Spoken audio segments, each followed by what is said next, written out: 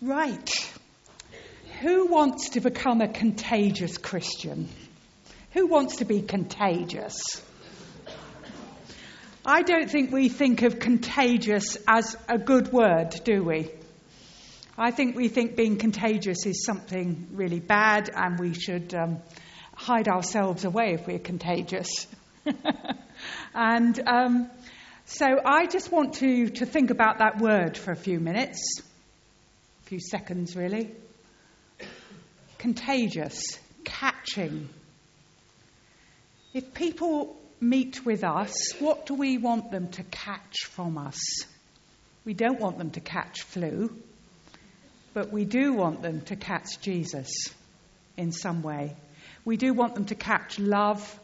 We do want them to catch some fragrance of God around us, don't we? And that's what we're looking at today. So to start off, I would like you to talk to somebody else. You've all got helpful labels on, so if you don't know the person you're sitting next to, this is an opportunity to get to know them. And you might like to just answer this question. Why should I share my faith? Why should we share our faith? Why is that important? 1, 2, 3, go.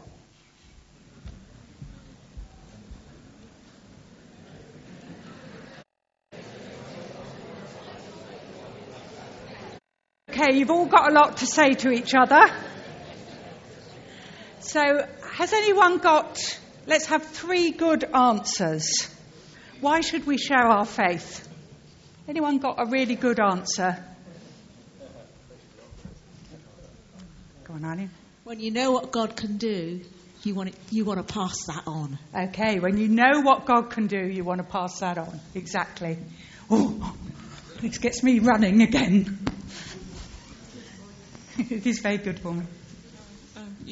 I think it's the joy that the love of God brings, the Spirit, and it's strengthening. So I think that's very important. So there's joy. The joy that the love of God brings sort of flows out of you, doesn't it? And strengthens you. Yeah, gives you strength. The joy of the Lord is my strength. One more really good answer. Ooh. Let's have one down here. We're doing the back today because the back sometimes gets ignored. Are you okay, Philip?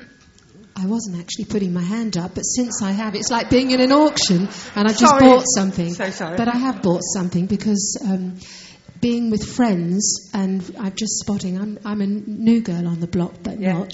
But sharing is a love, and I think that the Christianity, the 10 commandments, is a good set of rules, 10 good things to live by, loving and caring. And if we can share that through thick and thin, from celebration to bereavement or anything that we want help with, then God is there for us. Well done, Ali. Thank you very much. I didn't mean to land on you. Okay, so 3 very good reasons. Actually, see whether my 3 reasons link in with your 3 reasons, all right? So, because I'm going to have 3 reasons as well. Okay. So, this morning we're going to look at 3 other reasons. This is not an exhaustive sermon because there are lots of things we could say. Put that down there, I think. And we're going to look at 3 reasons why it's good to share our faith. And the first reason is something that the book that we're looking at, which we'll be studying on Wednesday, calls the stockpile factor. Does that mean anything to you? The stockpile factor. I feel I should say it with an American accent. And to look at this, we're going to look at a rather obscure incident in the Old Testament. This was a passage that was new to me, which is recounted in 2 Kings chapters 6 and 7, but we're really just going to look at chapter 7. So if you want to find this rather obscure passage, it's on page 374 of the Bibles that are on either side. Andrew's going to come and read it to us, but I think I just need to set the scene, Andrew, a little bit before you start. No, it's not going to be very long. So here's what's happening before we get to the bit that Andrew's going to read. The king of the Arameans, who I think are the ancestors of the Syrians, is besieging the city of Samaria. And because of the siege, there is mass starvation in the city. And actually, when I was thinking about this, I was thinking we've seen this in Syria, haven't we, in recent years. But in fact, this is the Syrians doing it to the people of Israel. And there's mass starvation in the city of Samaria. They are resorting to eating donkeys' heads, which were forbidden by law, seed pods, and even resorting to cannibalism. It was that bad. And the people are blaming the king for the situation, and the king is blaming God and Elisha, his prophet. And Elisha prophesies that by this time tomorrow, the famine will be lifted. But his prophecy is treated with scorn. And then we get the bit that Andrew's going to come and read. This is chapter 7, starting at verse 3. Which you can find on page 374. Now there were 4 men with leprosy at the entrance of the city gate. They said to each other, "Why stand here until we die? If we say we'll go into the city, the famine is there, and we will die. And if we stay here, we will die. So let's go over to the camp of the Arameans and surrender. And if they spare us, we live. And if they kill us, then we die." At dusk, they got up and went to the camp of the Arameans. When they reached the edge of the camp, no one was there, for the Lord had caused the Arameans to hear the sound of chariots and horses and a great army, so that they said to one another, "Look, the king of Israel has hired the Hittites and the Egyptian kings to attack us." So they got up and fled in the dusk and abandoned their tents and their horses and donkeys. They left the camp as it was and ran for their lives. The men who had leprosy reached the edge of the camp, entered one of the tents and ate and drank. Then they took silver and gold and clothes and went off and hid them. They returned and entered another tent and took some things from it and hid them also. Then they said to each other, "What we're doing is not right. This is a day of good news, and we are keeping it to ourselves. If we wait until daylight, the punishment will overtake us. Let's go at once and report this to the royal palace." So they went and called out to the city gatekeepers and told them, "We went into the Aramean camp and no one was there, not a sound of anyone, only tethered horses and donkeys, and the tents left just as they were." The gatekeepers shouted the news and it was reported within the palace. Thank you, Andrew. Yeah, was that a new story to you as well, or just to me? Yeah. The story does get a little bit more complicated after that, but because of the lepers' action, the city was saved. Now, what do you think this story in the Old Testament has to say to us about sharing our faith? Well, what is it that made the lepers want to share what they had found? It was the abundance of what they had found that changed their thinking. When they crept into the enemy camp that night and found it deserted, they were at first astonished. And then, because they were starving, they rushed to gorge themselves on all the food that had been left lying around. That's quite a natural thing to do, I'm sure. And then they saw the silver and the gold and the rich clothes, and they grabbed as much as they could carry and rushed off and hid it for themselves. Again, that seems very natural. And then they went back again and realised that there was so much food and so much other stuff that was left. And then they thought of the people in the city who were starving, some of whom were no doubt their friends and their relatives, and they came to their senses. And the key verse, I think, is verse 9, where it says this: "They said to each other, 'We are not doing right. This is a day of good news, and we are keeping it to ourselves. If we wait until daylight, punishment will overtake us. Let's go at once and report this to the royal palace.'" It was the abundance of what they found that changed their thinking. The provision was so large, there was so much food and other stuff there. The miracle was so exciting, the deliverance was so miraculous, the news was so wonderful, and those people are starving over there. We just have to tell them. We can't keep it to them ourselves, they said. To keep silent at this point would be a crime. So I wonder, do you see the parallel with us?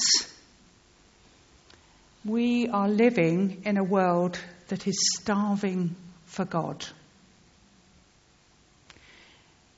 Sometimes it seems that people are a bit like scavengers. They are looking everywhere for something.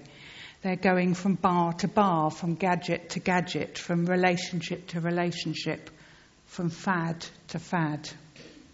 They are trying to find something that will nourish them and sustain them and feed them.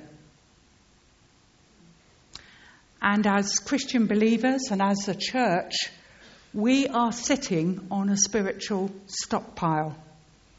All the abundance of God is ours. We have been loved and chosen. We have been forgiven and made new. We have been filled with God's Spirit. We are living in His goodness. We are never alone in this life and never alone at death. We are heading for an eternity with a God who loves us beyond measure. And are we going to hide all that away for ourselves? There is plenty for all, God says. Are you going to share it?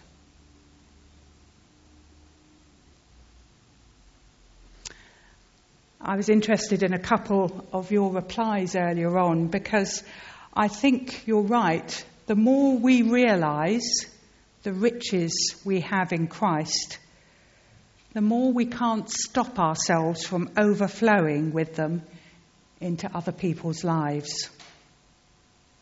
So I think one of the most effective ways of developing this contagious faith that we want is to stay mindful of all that we have in Christ, of all of our spiritual inheritance.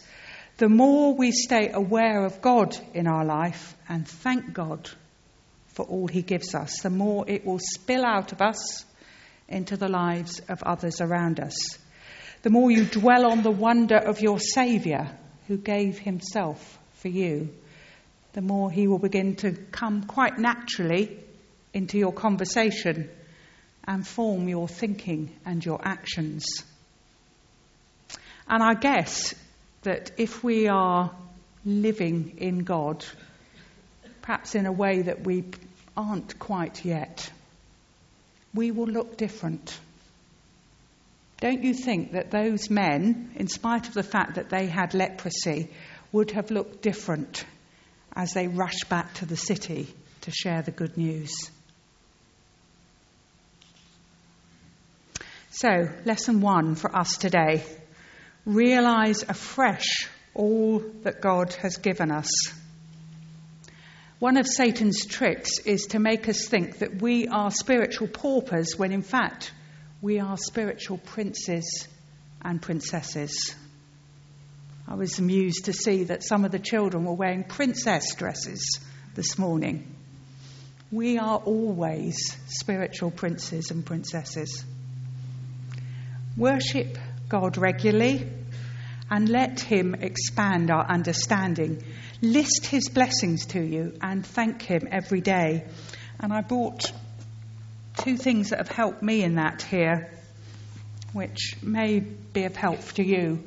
One is a book called 1000 Gifts, which is about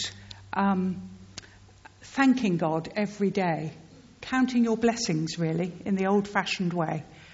And I read this during a very difficult year at work, and it changed my attitude to work. And this one is called Praying the Names of Jesus.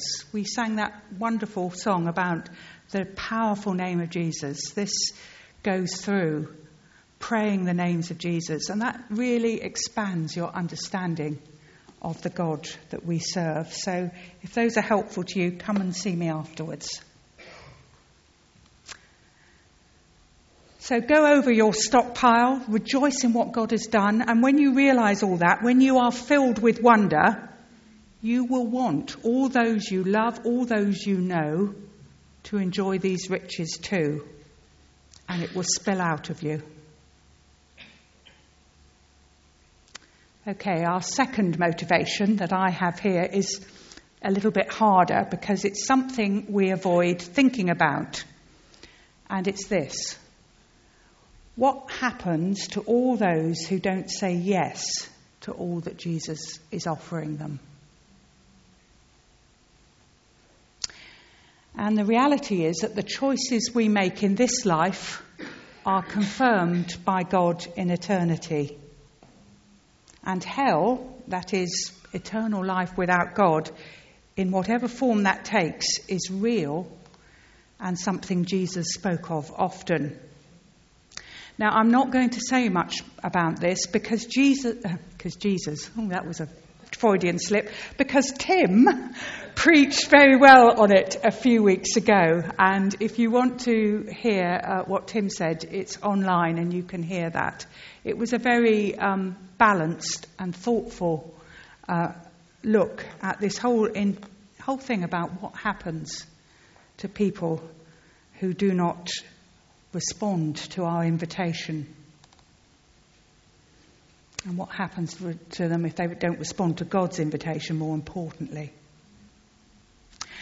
Though the thought of so many having eternity without God, that is, life without Christ, should be a big motivating factor for us. We should share that longing that God has for them. Now, this is one that I struggle with a bit, and I think one of the difficulties that I have is that when I look at the non-Christians, or perhaps I should say the not yet Christians around me, my neighbours, my friends, my family, my work colleagues, it looks as if they're doing pretty well to me. Actually, they do not look like starving people. They might not have Christ, but it doesn't seem to screw them up much. Mostly live okay lives. Often they seem to enjoy themselves more than I do. In Psalm 73, the author has those same feelings. He looks around at all those who live without God, and he is envious of them, because they seem wealthy and they seem carefree, and although they ignore God's laws, it all seems to go right for them, and they come out on top. Why do I bother trying to live God's way, he says. And then in the psalm he goes to the sanctuary of God, and God opens his eyes to see these people as he sees them. And he sees that their outside view of their lives is deceptive. They are, in fact, on a slippery slope to ruin. And we need to start seeing the people around us as God sees them. Are they really rich and satisfied because they have great holidays, nice houses, new cars, seemingly perfect families? In the 9 o'clock service today, we were looking at Jesus' story of the lost sheep. That story where the shepherd leaves the 99 and goes out after that one sheep that was lost. That's how Jesus sees these people. These people are lost, he says. They are lost and vulnerable and in danger. Jesus thought we were all so lost that he was prepared to give up everything to come and rescue us. So we need to see people as Jesus saw the people he encountered. All the time, he saw beyond that outer shell that they presented to the world. Listen to this encounter between a man and Jesus. As Jesus started on his way, a man ran up to him and fell on his knees before him. "Good teacher," he said, "what must I do to inherit eternal life?" "Why do you call me good?" Jesus answered. "No one is good except God alone. You know the commandments. You shall not murder, you shall not commit adultery, you shall not steal, you shall not give false testimony, you shall not defraud, honour your father and mother." "Teacher," he said, "all these I have kept since I was a boy." Jesus looked at him and loved him. "One thing you lack," he said. "Go sell everything you have, give to the poor, and you will have treasure in heaven. And then come, follow me." At this, the man's face fell. He went away sad because he had great wealth. Jesus looked at him and loved him. He could see all that this man could become if only he would follow him. What potential he had. He could also see that the worldly riches were holding him back. Temporary riches or eternal riches. This young man, at least at that time, chose to go away and refuse Jesus' invitation. And I think for that moment, in that moment, that broke Jesus' heart. So often, Jesus cried over those who rejected him and his message. And listen to this by contrast. I want you to imagine the crucifixion scene. 3 crosses, 3 men dying in agony, and one of them is Jesus. One of the criminals who hung there hurled insults at Jesus. "Aren't you the Messiah? Save yourself and us." But the other criminal rebuked him. "Don't you fear God," he said, "since you are under the same sentence? We are punished justly, for we are getting what our deeds deserve. This man has done nothing wrong." And then he turned and said, "Jesus, remember me when you come into your kingdom." And Jesus answered him, "Truly I tell you, today you will be with me in paradise." One on either side of him. One insults him and rejects him. One turns to him and shows faith in him. Even then, even at that moment, Jesus is looking beyond the obvious and looking into the heart of other people. And to his dying breath, Jesus wants to share the good news. So we need to get that Jesus mindset and see people with Jesus' eyes and Jesus' love. And we need to see, and this is quite a hard thing, I think, that those around us who don't yet follow Jesus have a life-limiting condition. That is the reality that we need to grasp. Their life is limited now, as they cannot become all that they could be if they knew Christ. Their life that maybe seems so successful in worldly terms is in fact stunted, one-dimensional, and will probably be ultimately unsatisfying. Their life is also limited because they're missing out on a whole dimension of existence. The relationship with their Father and their Saviour, the relationship that God created them for. And their life is also limited because it will end with death. They will miss out on all that God promises for us in eternity being with him, that ultimate healing, that bodily resurrection, that place in his new kingdom. So we've looked at two motivations for being a contagious Christian. Those riches that we can't keep to ourselves, and that longing for others to know God now and be safe with him in eternity. Our third motivator has to do with privilege. Jesus' parting words to us, and this is a promise for his disciples and for us.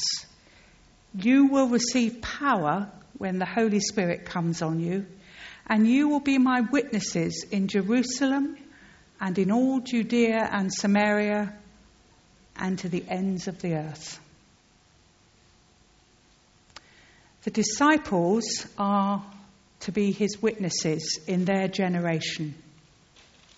And you notice that is a promise. You will be my witnesses. You will. And we are called to be his witnesses in our generation. And that is an enormous privilege, to be his witnesses, his ambassadors, his agents in the world. Isn't it amazing that he chooses people like us, ordinary people like us, to speak for him and to spread his good news? He, Almighty God, chooses us to partner in this work. And God doesn't really have a plan B, as far as we know. I'm plan A and you're plan A. And because of your uniqueness and your personality and your gifts and your talents and your abilities and your particular areas of responsibility and your experience, you are called to be God's spokesman or God's spokeswoman to a unique set of lost people who matter to him. And that is a really challenging thought. One day, each one of us will stand before the Lord to talk about how we have used all that God has given to us. And I'm sure you're like me. What I want him to say to me is something like this. Well done, good and faithful servant. You know, I carved out a group of people who desperately needed you. They needed your life, they needed your personality, they needed your witness, they needed your gentleness, they needed your sense of humour, they needed your experience, they needed your practical help, they needed you. They needed you to tell them about me. I needed you for this, and I filled you with my Holy Spirit, and I sent you, and you were faithful. Well done, good and faithful servant.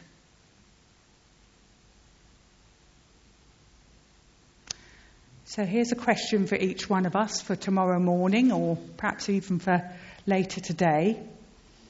How is God going to use me to be his agent, his spokesperson today?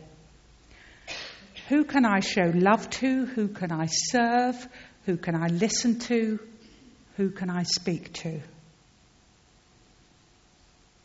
And I think we need to pray, don't we, that God, give us your Spirit to open my eyes to those opportunities and give me your words to say. Amen. Okay, 3 motivators that we've looked at. The rich and the starving. We want to share all the riches that God has given us because our cup is overflowing and others are starving. We need to develop a shepherd heart. We should long to see people and their potential as Jesus sees them. We don't want those around us to miss out on the future that God has planned for them. And we are to be partners with God. Almighty God asks us to be his agents and work hand in hand with him. And what a privilege that is. So, we believe that God is always at work, and I think we've heard today of some instances of God being at work already in this. We believe that God is always drawing people to himself, and that we just need to partner with him. And to get a feel of this, we want to encourage people to share their own stories. So I've asked Jo, and I'm looking for the mic. Jo has offered to come and tell us a little bit about her story of faith. And just see if some of the themes that we've been talking about come up in Jo's story or not. Okay, Jo, what brought you to St Paul's for the first time? Actually, I was living in Camberley. I had a very nice house with my very nice boyfriend, and I was very far from God, but he asked me to marry him. And I actually said very early on, I don't know we should get married in a church, because I think it would be hypocritical to get married in a church when neither of us are Christians. And his response to that was, don't be so ridiculous, you're such a drama queen, you'll want the big white dress and the whole shebang. Let's find a nice church. And that's what brought me to St Paul's. And it was really, honestly, that's what brought me here. And what was wonderful is that when I came here, I was welcomed. And we were invited to join the marriage preparation class, which at the time was run by Jill and John Davies, who I will be eternally grateful to. And we had some group sessions. We had some kind of just the four of us chatting. And I remember one night, is Jill here? Is she here? Yeah. Yes. Don't know if you remember this, Jill. I was saying I really, really want to understand the vows that we're taking. And I can really get my head around what I'm saying to Tim. But it's just that whole thing about, I don't want to say it in the sight of God because he'll be listening, and if I don't really mean it. And you just said, so who is it you think is going to be listening? And if you really think someone is listening, maybe you should explore that. And I came along, started coming to church purely at the start to hear our bands being read. And then I was invited on an Alpha course. And at that Alpha course, John Cooper, you know, and John Barker and some amazing Christian people got alongside me. I was quickly invited along to a house group. A lot of this happened actually after we were married. And that's when I met Jesus. Okay, so what was it that really impressed you about the people you met? Well, they just weren't judging us. They weren't judging me. They weren't judging Tim, who's still not yet a Christian. And that's 23 years ago. And they were just very warm and real people. I don't know what I thought Christians were like, but I don't know. But they were just real people who genuinely had a heart for us. Do you want me to tell you about my friend as well? Yes, okay. So this is really what moved you from going just liking the people and liking the place to actually meeting with Jesus, really, yeah. Okay, so I did what Jesus tells us not to do, which is to ask, God, if you're out there, show me a sign. And I know now that was not what we asked, but that's what I was doing at the time.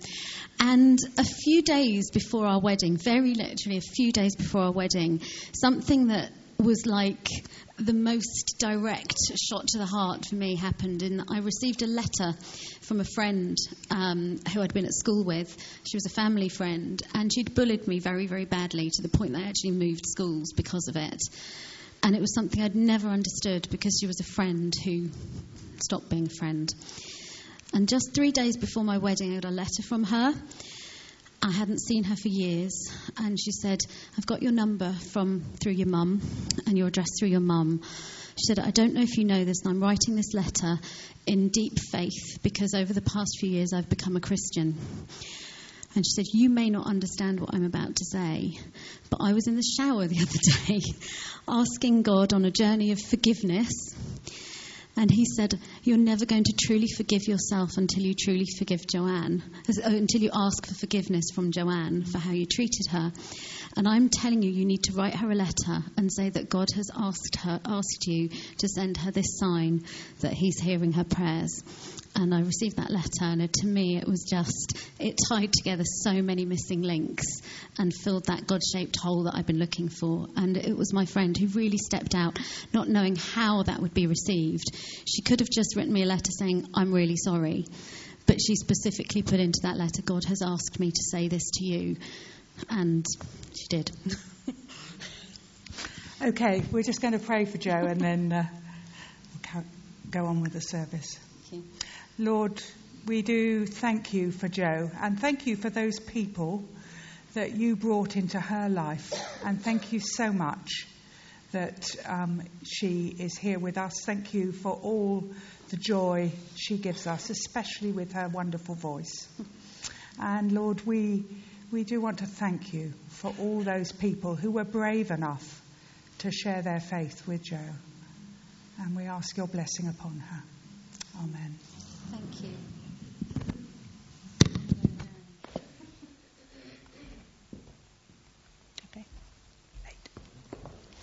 Okay, so we've got one more essential thing to do. The band are going to make their way up now, ready to lead us in a song that really reminds